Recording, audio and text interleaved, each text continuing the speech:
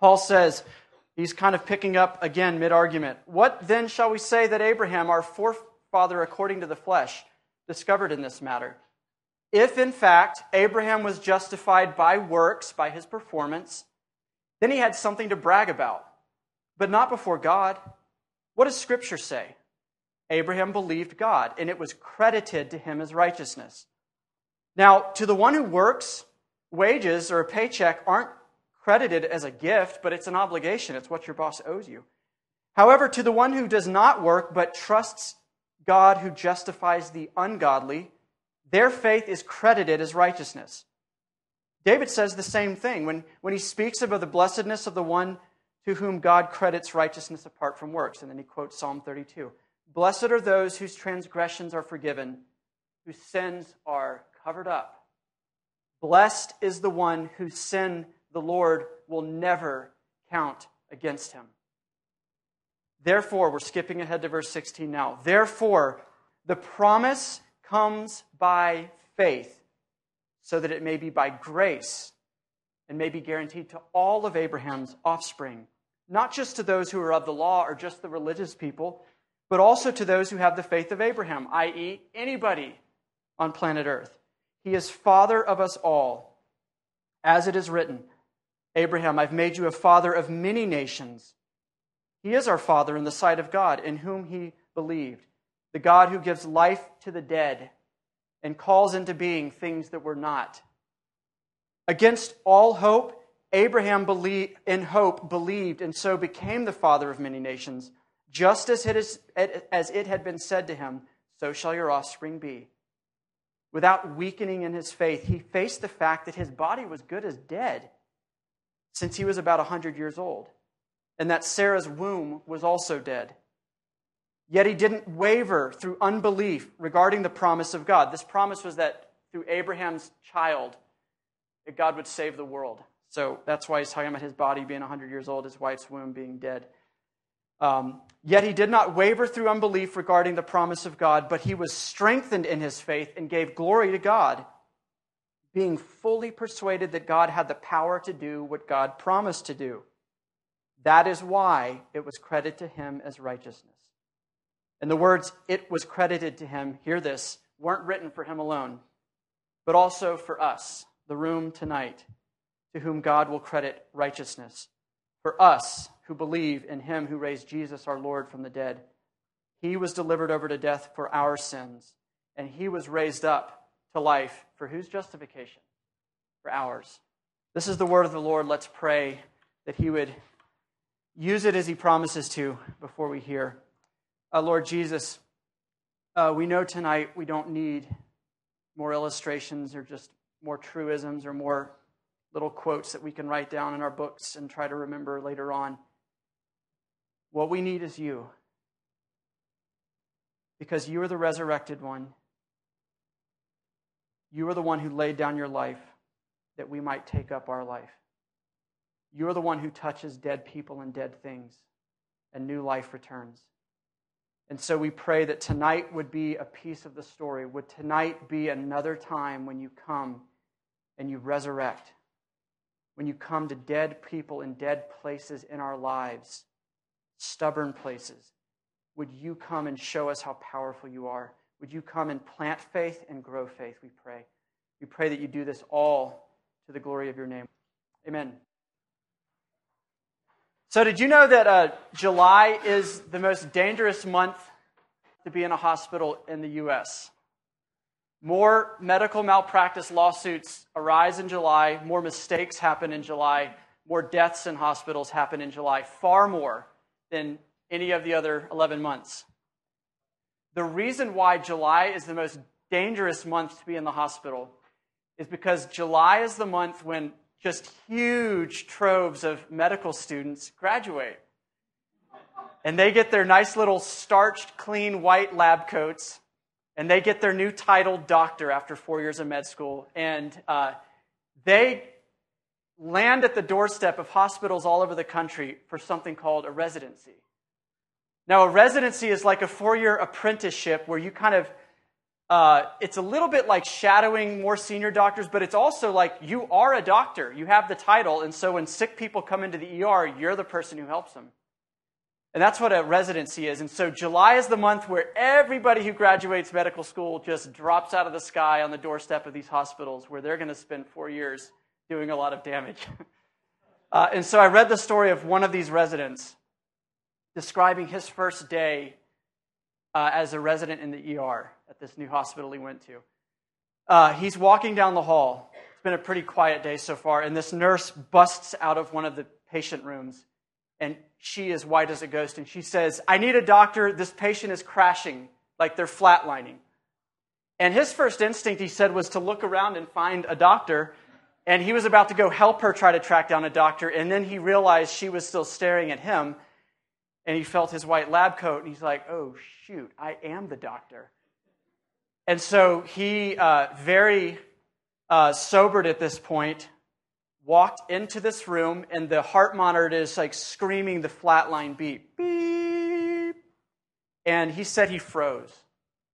He's standing at the foot of this patient's bed. They are dead or dying, flatlined, and he's frozen. And the nurse saw that this little green thumb doctor was frozen, and so she brings over the defibrillator. She greases the thing up and puts the paddle in his hands as if to say, "Hey, this is what we do when people have heart attacks." And this guy says his training kicked in, medical school kicked in at this point. And he puts the paddles on the patient and he says, "Clear." And the nurse says, No, don't do that. You're going to kill him." And he says, "What do you mean?" And she says, "You're about to shock his liver." He had put the paddles on the patient's stomach right here. And however many volts that is was about to go directly into his kidneys and his liver, which would have killed him like that. And so the nurse took the paddles back from this doctor and took his hands like she's teaching him how to swing a tennis racket, and they put them on the guy's chest where his heart actually is, and they shock him. Now the patient survived and was resuscitated. And this doctor said, this is the most sobering day of his life, and he said he didn't sleep for 2 days. He said for the rest of his shift that day, and when he got off shift for the next couple of days, all he did was watch videos online of how to stitch up patients, and he would go talk to nurses in the ER about how to do different really basic procedures, and he would go back over his medical school notes.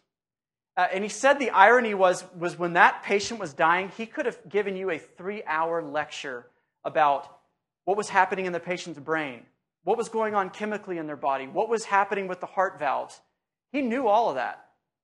4 years of knowing anatomy inside and out, physiology, pharmacology, medicine, everything. He had it all at this prestigious medical school. But here's the problem. In the moment of need, in the moment of crisis, he had none of that available to him to apply to the situation.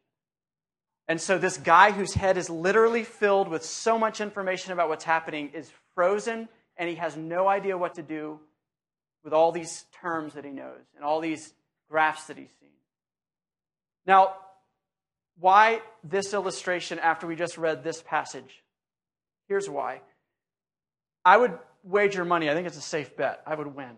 I would make money on this. If I said most of the people in the room, you have spent a lot of time in the church. Most of you grew up in the church. You didn't know a time where you weren't around Christians or a Christian yourself. Some of you, it's been more recent. It's been the past couple of years or maybe the past few months. But we are people, largely, who have spent a lot of time in the classroom. I bet there's a lot of you, I would bet money on this too, that you could give a great hour-long seminar on what repentance is, on what the definition of faith is, on what it means that Jesus saves by grace and not by works. You could do all of that. In a sense, we walk around with our clean, starched little spiritual lab coats. We're ready to go. But when the crises come, when there's flat lines in your life or your friend groups, or your future, or your relationship, we're like the doctor, frozen. All this information and no idea how to deploy it to that situation. And we freak out. And what it does is it makes all the information we know seem impotent and useless. Just like for that doctor. Medical school seemed utterly irrelevant in that moment when this nurse saved this person's life and he's standing there with nothing to do. And so I think there's a parallel there. Spiritually speaking, this is talking to all of us, not the spiritual people in the room, all of us. We're like the doctor. We get to these different places in our life and we're frozen. We don't know what to do. Or we feel like we're all thumbs, which is a saying for being like we're clumsy. What does it mean? What does it mean to live by faith with the next big future decision you have? Some of you December is coming at you like a freight train. And this is really practical for you. What do I do? Which job offer? Which interview do I go? What town am I willing to move to? For some of you, it's a relationship question right now. What do I do with my boyfriend or my girlfriend? And we're at a fork in the road. What do we do? Some of you, it's spiritual. I'm a repeat offender in this area or these areas, and every single day I'm back at the same place. And you feel like all thumbs. You feel frozen in the crisis, and all the stuff you know doesn't seem to apply to that moment. And so I pointed this out earlier, but Paul is gathered around the bedside of this patient, and he says, hey, come here. Watch me do this. Watch faith at work in Abraham's life. Let's make some observations. And then when you are in these crisis moments, like that nurse showed the doctor, you will be better equipped. You will know how to deploy, how to use, how to apply, how to live out what seems abstract. And so he's calling us around the bedside and saying, here's what faith looks like. Here's where it comes from. Here's what it does. Here's how it grows. Here's how yours can thrive, okay? So are you ready to lean over with Paul as he kind of whispers some things to us about what this looks like?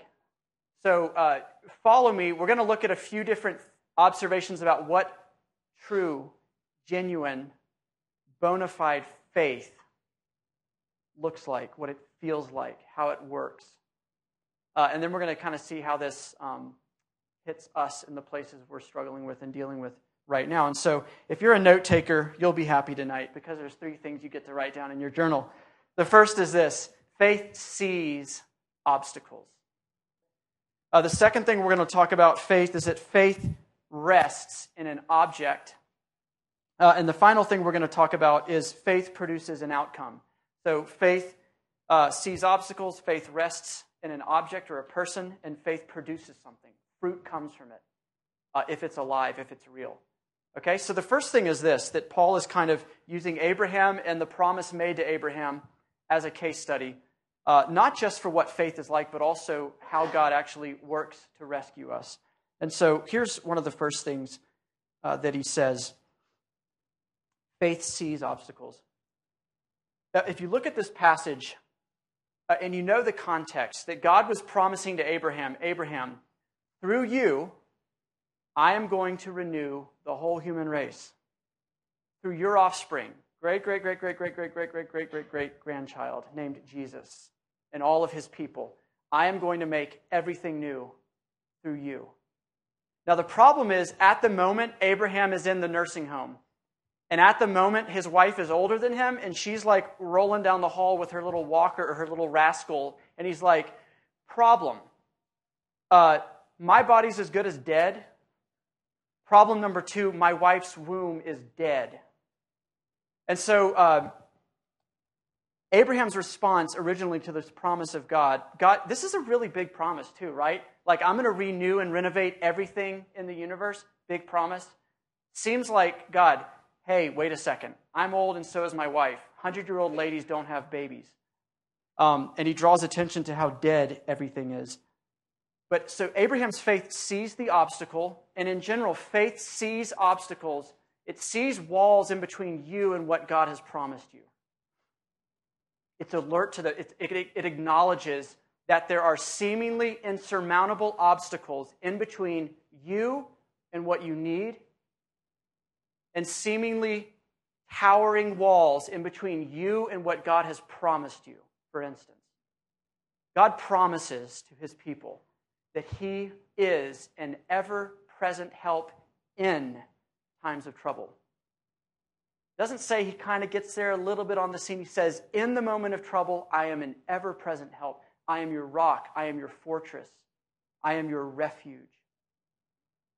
But we, in the moment, see insurmountable walls between us and his presence. Maybe you know that promise in your head like the medical school knowledge, but in the moment, his presence is the last thing you feel. His absence is what you're aware of. It's what your emotions are telling you. God's far away. His promises don't feel true right now. So faith sees those obstacles. Another example. God says he will pull you into the image of Jesus. Fancy talk for when you see Jesus one day, Christian, you are going to look like him. You are going to be like him. Clean, good, righteous, regret-free, shame-free, powerful, beautiful, holy, fully righteous. You hear that now and you're like, but Ben, there's these walls in between that promise and my stubbornness, my foolishness, my track record, what I did this week, what I've done last week. So the point is this. Faith, the critique of Christianity that's popular amongst folks who are not terribly aware of what Christianity is like is this. They say Christianity or faith in general is naive. It's for weak people who can't kind of take the rough edges of life. And so faith is kind of the tool you use to sweep hard stuff under the carpet. It's what you do to avoid difficulty or complexity or confusion. And so they say that faith is naive. But look at this. Verse 19 through 21. Abraham isn't sweeping under the rug massive obstacles that seem to stand in the way of what God is saying he's going to do and where Abraham is currently doing life. Abraham's doing life in the nursing home, and God's saying, you're going to be a daddy. Time to pick up your bags and move to the maternity ward. So he says, without weakening in faith, Abraham faced the fact that his body was as good as dead since he was about 100 years old, and Sarah's womb was also dead. Yet he did not waver through unbelief regarding the promise of God. Ironically, he was actually strengthened in his faith and gave glory to God, being fully persuaded that God was able to do what God promises to do. So here's the thing. Faith sees obstacles. Faith also sees around obstacles. Or you could say this. Maybe here's a better way to put this. Your eyes will always see obstacles. Only your faith can ever see God. Okay? Here's why this is important. If you are trusting on your eyes or your brain or your logic or your reason to give you all the information, all the evidence, all the data, all the signs that you need to live your life or to live with God, you are missing out a tremendous amount of information. Because your eyes only pick up a little narrow bandwidth of what's actually going on in reality. Could her OBGYN have predicted that? Could the biology professor in town kind of counsel them and said, you know, this is possible. We've seen cases of this before. This is biologically possible. His eyes wouldn't have predicted it.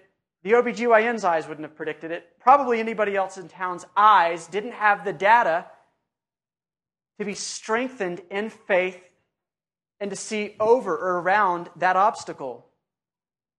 I have spent months and months and months of my life paralyzed at forks in the road.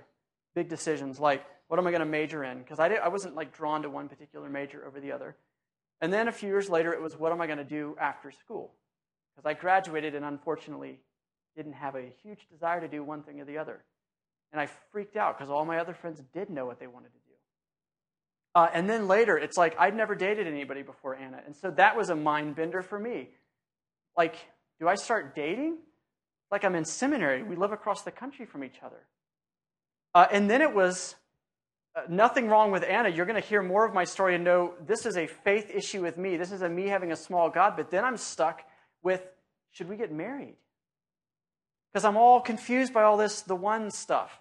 Here's why I was paralyzed at those forks in the road. I wanted God. I wanted him to let me live by sight. I wanted a sign. I wanted evidence. I wanted to know. I wanted certainty. because I said in my mind, I am only safe if I can see safety.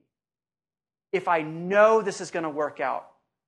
If I have a sign or a word from God or a voice from God. And my suspicion is all of you are very familiar with being stuck at forks in the road in your life, waiting on God to appeal to your eyes. When God isn't terribly interested in that all the time, here's the reason why. You can get all the data to your eyes. You can have all of the reasoned arguments of why you should do this or that. What you don't get, what your eyes can't give you, is the person of God himself. That comes through faith. Because it is faith that is your access point, the touch point between you and this God. And if you're only relying on your eyes or your ability to figure things out, you are missing a tremendous amount of vital information. If Abraham had lived by sight, Abraham would have rejected the promise. Abraham would have laughed and said, "You're nuts." This is a little messier story if you know the full story from the Old Testament. Abraham did waver a little bit. Paul's statement here is absolutely true. Paul's proving the bigger point that eventually Abraham came around and God gave Abraham faith to live by that faith. But do you remember what Abraham did to try to make the promise come true? He's like, well, my wife's infertile, so maybe I'll sleep with my maid. And that little baby, like maybe that's what God meant when he said, through my seed. So come here, maid. 9 months later, here's the promised one. And Abraham threw his wife under the bus, repeatedly lying about her. So Abraham's a salty character. How kind and merciful and good and gracious of God to remember Abraham as a righteous man who believed. How patient of God to wade through all that mess with Abraham as he came around and learned to believe that his eyes don't tell him everything he needs to know. Faith is not just aware of obstacles, it's particularly aware of deadness. You see how Paul's kind of going way out of his way to draw attention to all the death here? He says, Abraham, whose body, parentheses, whose body was as good as dead, parentheses, he was 100 years old, and his wife's womb, parentheses, which was dead.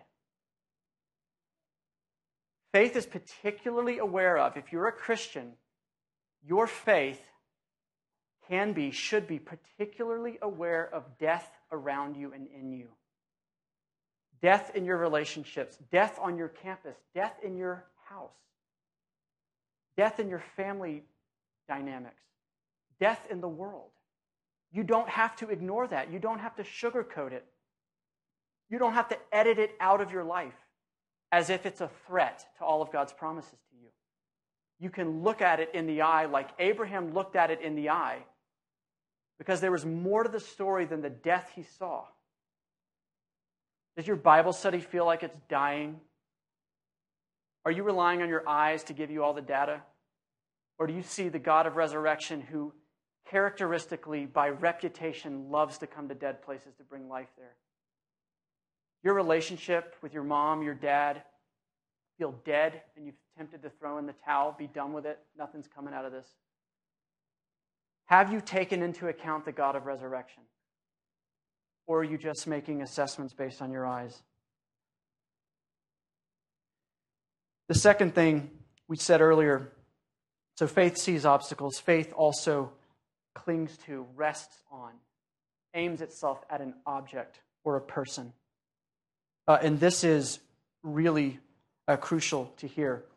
I've said this a few times before, but Tim Keller probably says this the shortest, which is the most helpful. He says it's not the strength of your faith that saves you. It's the object of your faith. It's the thing or the person that your faith is in that saves you, not the strength of your faith. Here's an example. A lot of kids, when they're little babies, are terrified to drive over bridges because they look down and they see the water and they're like, we're going to fall into the water. Especially those bridges that have like metal grates. You can actually look down below you and see it. And kids are like lifting their legs up. They're holding their breath. They're terrified. The only way to help that child move across that bridge without a meltdown every time is to get out of the car and to look at the bridge and to point out all the girders and all the concrete and all the arches and all the engineering. Because that kid can go over the bridge with the shakiest weakest, most agitated faith, they can go over that bridge terrified. If the bridge is well built, will it carry them? Will it hold the weight of their car? Absolutely. But conversely, you could have the most cocky, confident, arrogant person ever just shooting down the interstate in a bridge that is poorly built. They can be like, just see the other side, I'm jetting right across this bridge, and they fall into the ocean, or fall into the river. It is not the strength of your faith, either the weakness of it or the strength of it, that is important. It is the object of your faith. It's the bridge that carries the weight, not the way the kid feels about the bridge. So with Abraham here, what's important is, where is his faith? Because here's maybe the biggest point of misunderstanding about faith. Faith isn't this warm, euphoric feeling, kind of akin to a narcotic effect, where it's like when God has given me faith, everything just feels like it's on autopilot. That's not the way the Bible describes what faith is. Nor is faith this mystical experience where it's like you're taken up to another level and it's just like you're just a spiritual zombie. Everything's awesome all the time. Faith is often described in the Bible as a kind of a weak, tiny thing. Remember, Jesus says the faith of a mustard seed can move a mountain. He's drawing attention to the size, doesn't matter. It's where your faith is that matters. So follow with me. Where is Abraham's faith? Where does the passage say Abraham is looking, clinging to with white knuckles? What is he latched onto? What bridge is carrying the weight of his life, the weight of God's promise, the weight of his guilt? What bridge? Well, he says in verse 18, Abraham believed just as it had been said to him. So Abraham's faith is in what God had said to him. Abraham's faith was on God's word, God's promises, God's character. His faith is what Abraham was resting the weight of his life, the weight of his future and humanity's future on God's word, what God had said to him. Same for you. You feel comfortable resting the weight of your life on the promises that God has spoken to you? When Jesus says he came to save sinners, when Jesus says he came for the sick, not the healthy, the ungodly, not the righteous ones, do you hear that coming to your ears, or does it float right past you? Where is your faith? Is it in God's word? Second, Abraham's faith was in God's promise to rescue the world. So it gets narrower, it gets more specific, right? Not just this vague faith in God, but it's getting narrow, it's getting more specific now. It's faith in what God said he would do. So now it's faith in a gospel promise. This promise. Abraham, the world sucks the way it looks right now. It is broken. It is spiraled into chaos. And it is ugly. And it is dark. And I'm going to make everything new through you and your family.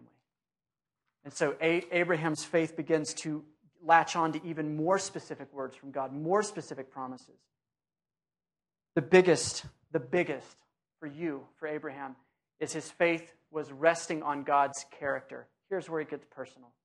Here's why God will not let you live by sight if you belong to him. He will purposefully sometimes keep you in fog or keep you in the clouds. Because the only way you and I will learn to let go of demanding certainty, demanding that we have signs, that we just want more information, the only way God will release your grip on that so that you actually want him more than you want intel. So that you see that he is the one who makes your future safe, not your circumstances or all the little variables like a soundboard being lined up perfectly. The only way for him to wrench that out of your hands is to leave you in the fog. So God may be hearing your prayers and he might be answering them, but his answer might be no. I won't give you clarity. Or maybe he says, I will give you clarity, but I'm going to give you clarity about who I am and what I'm like. Because that's the prayer you should be praying. Because life doesn't come from getting the right information about your future, as if God was your horoscope man. Life resurrection comes from having the God of resurrection with you shoulder to shoulder for eternity. That's what he's offering here. Abraham trusted, believed in God's character. Verse 3, he says it. What did the scripture say? Abraham believed God, the person. Verse 21, he was fully persuaded that God had the power to do what God promised to do.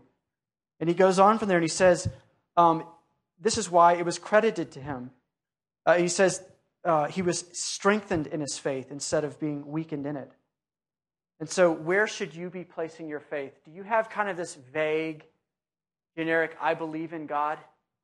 The Bible says the demons believe more than you do if you are at the point of just believing in God. It's a good place, good trajectory. But Jesus even says the demons believe more than that. The demons have seen God and bowed before him. So Abraham doesn't believe in a God. He's not like, I believe in God. I believe this God. I know him. I know his character. I know his power. I know his reputation. I know his fidelity. What he says happens every time. And so Abraham began to let more and more weight of his life lean back into this God's strong arms. And life began to come back to Abraham. Really quickly, an observation that's pretty important. And then we hit our last point.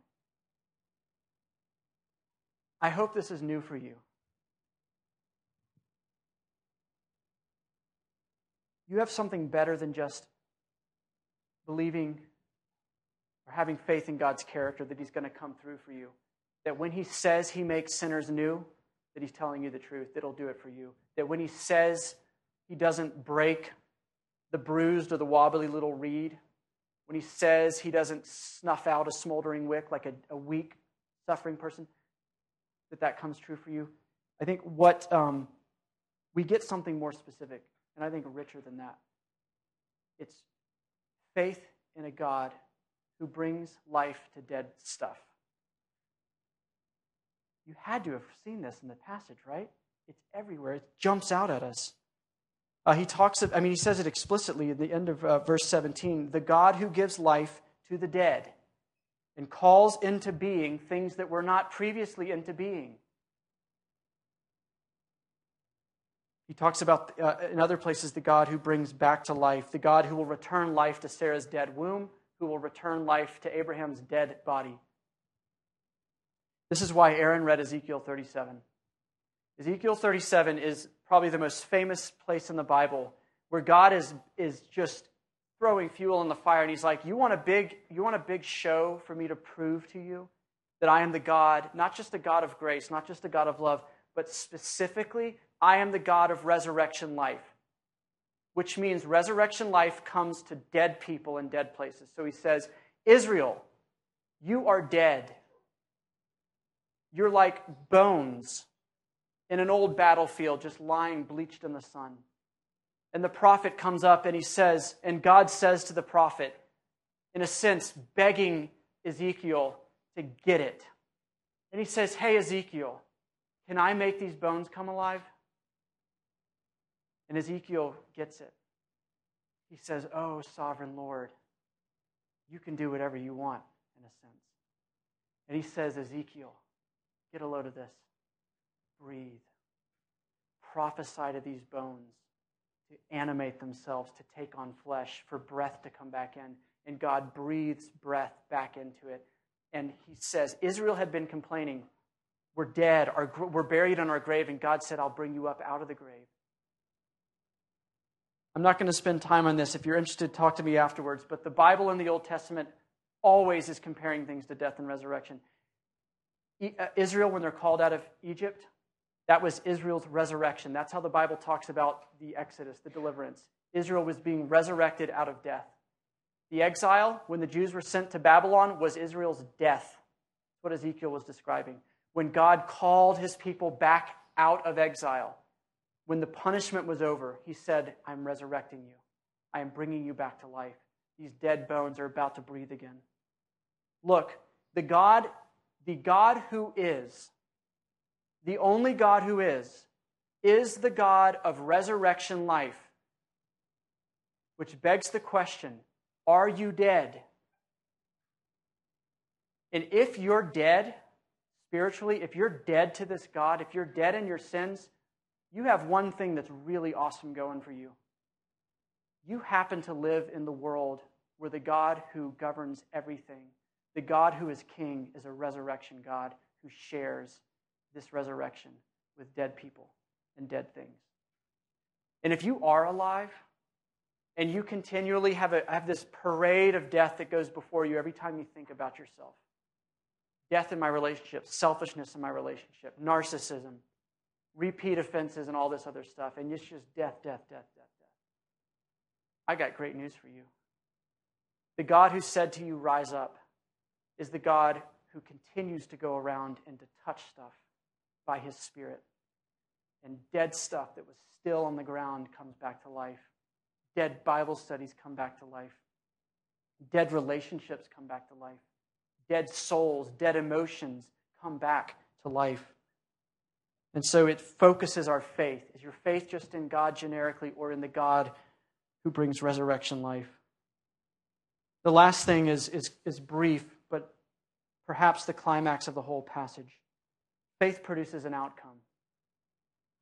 Faith isn't the end, it's the means, if that makes sense. Faith is a tool or an instrument that God has basically stamped his approval on and said, this thing called faith, this looking to Jesus, the resurrected King, or looking to God, that faith is what I have kind of determined will bring you to me. And he specifically chose faith because faith isn't a work. Faith isn't meritorious. Here's something you might not have heard before. Faith has no power in and of itself. Remember what I said earlier, the cocky guy driving over the bridge? He has a ton of faith. Did it happen? Nope. There's been a lot of political candidacies where people are like, this is the guy. This is going to be the guy who changes everything, and it doesn't happen. Did their faith matter at Hill of Beans? No. Their confidence was purposeless. Faith has no power in itself, but the object of faith is what has power. And so God has given you faith, in a sense, as the set of binoculars to look at Jesus, to look at God, to look at his promises, so that you can see. So it's a weak thing. But God says it points you, it draws you to a strong thing. And he says he credits that. He credits you merely looking to Jesus as the powerful one, as righteousness. Get a load of that. You ever used a credit card? You know when you use a credit card, you're not paying them any money in that moment. That's why it's called credit. You swipe your card at Taos, or you swipe your card at Target or something, no money is traded hands. All you did is run a piece of plastic with a magnet over a reader. And then 30 to 45 days later, money trades hands. But that merchant is giving you the benefit of the doubt. They're giving you credit for money you haven't paid them. And they're saying, hey, I'll wait on it. So they're counting nothing as payment. Isn't credit awesome? This is why Dave Ramsey's like, be careful. It gets worse when you don't pay your bill. That is how God is describing faith that saves. It has no power in itself, but God credits it. He decides to accept it as righteous. And so that is what brings us into this royal, this righteous status that he shares with the whole world that we were talking about last week. I want to finish with this story so you can see how all of this case study stuff plays out in a real person's life. And this is a story of a man that a lot of you know. And I got this email last night from him. His name's David Linden. He's okay with me sharing this because he sent it out on a very large group of people that he's asking to pray. But his wife has had Alzheimer's for the past couple of years, and she has gone downhill fast. She's at a place, well, you'll get a sense of this from this 2 paragraphs of his letter. David says, people ask me how Shirley is doing. If I tell you how my visits went on Saturday and Sunday, you would get the picture. I took along Missy, her dog. The dog searched her out and knew her. Dog went and got up on Shirley's lap. And it seems Shirley didn't recognize her dog. Now, if you know Shirley and Missy, we've been over to their house before. Shirley, the only thing she remembers was Missy. She loved that dog. Or loves that dog. But she didn't recognize Missy this time. Later, we sat together on a couch, and she petted the dog. And he says, now none of her sentences make sense. All of them are garbled, and they might even end up at a place where it's just numbers, which is like a symptom of advanced Alzheimer's. It's just jumbled, random stuff. She sits by the window in a sullen and passive stillness. This is a woman who once was so active and capable that she could write her to-do list on a Saturday morning and be done with it by a Saturday afternoon. Here's why I wanted to share this with you. So on Thursday, I took her to the nursing home for the first time, finding it necessary to wash her bed sheets again. I gave her a bath, a shampoo, and off I went. She didn't seem to grasp at all what was happening. I often tell her that Jesus is coming and that he's going to fix everything. And I'm afraid that doesn't make any sense to her anymore. What cheers me up is that the promises of God, all of them, are just as true for her as they were for Abraham. And like Job, she could say if she knew how to say it, for I know that my Redeemer lives. And in the end, he will stand upon the earth. And Job says, after my skin has been destroyed, my flesh has been destroyed, yet I shall see God, whom I shall see with my own eyes. Did you catch how David's faith sees obstacles, sees death, doesn't sweep it under the rug? Did you see how his faith sees more than just the obstacles? Did you see how his faith is tuned into the God of resurrection who is coming back? Jesus, who will stand on this smoldering wreck of a world and say, be new. And it will all be new, and Jesus will get his way. And evil will not get his way. Death will not get its way, because Jesus is king. This is what faith in the Bible looks like. It is not this weird emotional feeling. It is specific on this God and his promises to you. So will you look to him? Because even tonight, he is trying to persuade you. He says the word in the passage. Be persuaded. Open your eyes. This God is before you now, pleading with you. Look to the one who has worked on your behalf. Look to the one who has measured up and gives that righteousness to people who have none of it themselves. Let's pray that we would be able to do this in his grace. Lord Jesus, you are the resurrected one. Your resurrection is our justification.